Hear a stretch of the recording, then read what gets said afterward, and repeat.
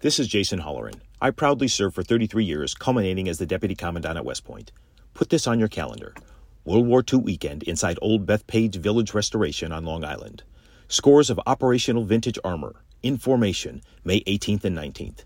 Nassau County Executive Bruce Blakeman invites you to join him in saluting America's greatest generation and all those who have worn the uniform in defense of our freedoms. That's May 18th and 19th, presented by the Museum of American Armor.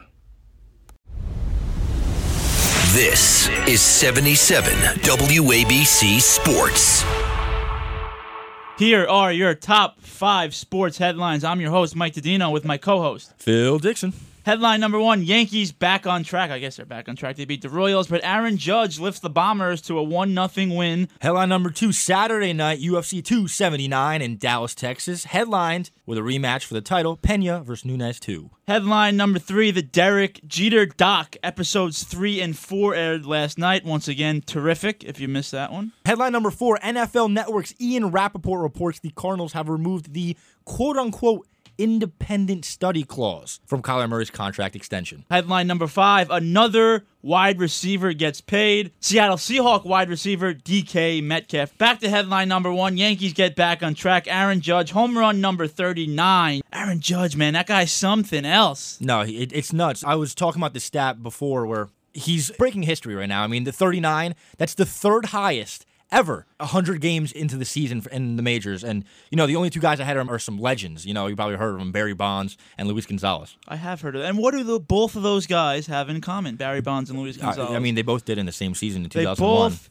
cheated. Aaron Judge is not cheating. He's got 39 home runs. Kyle Schwarber, second in the league with 32. Yordan Alvarez, Astros DH hitter, 29. Judge will win MVP. Whoa. You don't think Judge is on some juice? No, he's not on juice. Andrew Benintendi made his Yankees debut. He went 0 for 4 with a strikeout in the game. He hit leadoff with DJ LeMahieu resting.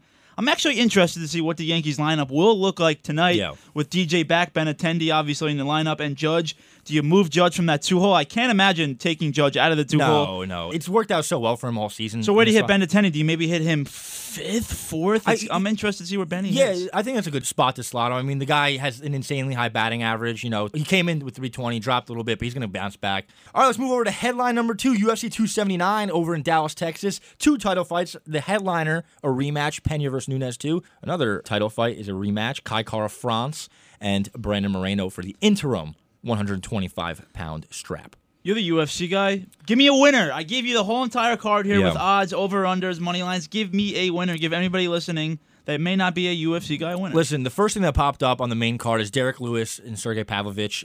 You see plus money next to Derek Lewis, and you just kind of raise an eyebrow because this guy's been an underdog in a lot of fights. In a lot of those fights, he knocks the guy out stiff. And, you know, Sergey Pavlovich is not this, like, insane striker like Stipe or like a Cyril Gane, so he could get caught easy. And Derek Lewis tends to do that. Also, over-under on that fight, 1.5, that's plus money. I would go under. Also, an FYI, it's Dana White, Uncle White's birthday today. I want to wish him a happy birthday. Me and Dana have a really love-hate relationship at this point. You're right, Jimmy from WABC. I am. My name is now, if Dana White calls you Jimmy, you go by Jimmy. So now I will be going by Jimmy. Dana White actually was with Pat McAfee, and they were talking about me on the podcast. Oh, my God. It wasn't the greatest PR, but hey, no PR is bad PR. Headline number 3, Derek Jeter doc, episode 3 and 4, aired last night. They were highlighted around Alex Rodriguez and his insane jealousy of Derek Jeter. Was it jealousy? Because Jeter is better. He's better looking. He gets more girls.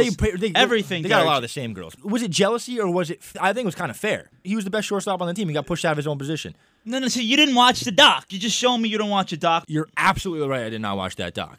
I feel like it's unnecessary. Like, I get it. It's a clone of the success that came from The Last Dance. And The Last Dance was off the damn charts. The Last Dance was amazing, but it had a theme to it. It was MJ's last season. That team was falling apart. They didn't know if they could win a championship in his last run. It was established. It's his last shot at a title for number 6, and he got it. This Derek Jeter thing is just a recap of his career. You know, it's kind of just feeding into his gigantic ego. You'd condense this all into one. Yeah, it's unbelievable. This is coming from a Met fan. I am a Met fan, and I am enjoying this documentary immensely. It's just so it's unnecessary. anybody that's a Yankee fan, it's a must-watch. Even if you're a baseball fan or from New York, it's a good watch. Oh, yeah, no, I'm sure him and all of his ex-girlfriends are ecstatic about it. All right, let's move over to headline number 4. NFL Network's Ian Rappaport reports the Cardinals have removed the quote-unquote independent study clause from Kyler Murray's contract extension. If you remember, just like a week ago, Kyler Murray signed that massive extension, and in it was a little clause, the independent study, where he was told he has to watch at least 4 hours of film a week.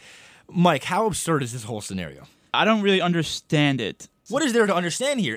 First off, why is this news? It's news because it's funny. It is funny. That's why it's news because it's funny. There's no other reason. It's stupid. Is this a news headline any other day? Probably not. It's funny. If I'm Kyler, I'm pissed. Oh, absolutely. It's a PR disaster from the Cardinals. It's been a mess all offseason. Oh, the Cardinals. Yeah. What more could you expect after this whole offseason? But including the clause in the contract is stupid. It's dumb. How many starting quarterbacks in the league don't watch a minimum, and when I'm saying minimum, I mean the floor, minimum of 4 hours of film a week? Here's what Kyler had to say. I refuse to let my work ethic and my preparation be in question. I have put in an incomprehensible amount of time in what I do. I'm Team Kyler. Let's go to headline 5. Another wide receiver gets a bag, this time Seattle Seahawks wide receiver DK Metcalf. 3 years, $72 million extension, $58 guaranteed, $30 million signing bonus. Metcalf is now the 7th highest paid annual wide receiver behind Devontae Adams, Tyreek Hill, DeAndre Hopkins, Cooper Kupp, A.J. Brown, Stephon Diggs. How many of those guys do you think he's better than? Any of them? He's better than A.J. Brown.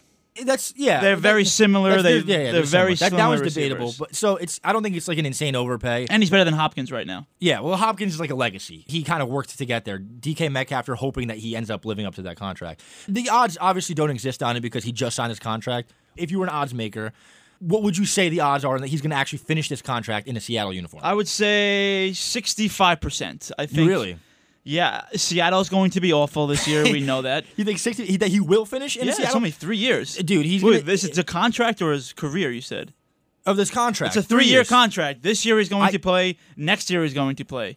Seattle, there's a third year on that, too. Yeah, so there's a 65% chance I gave you. Listen, man, he's going to have 17 games this season of taking passes from either Drew Lock or Geno Smith. He's going to have some fly balls going out, and he's going to be like, get me out of here. I got the money. I'm secured.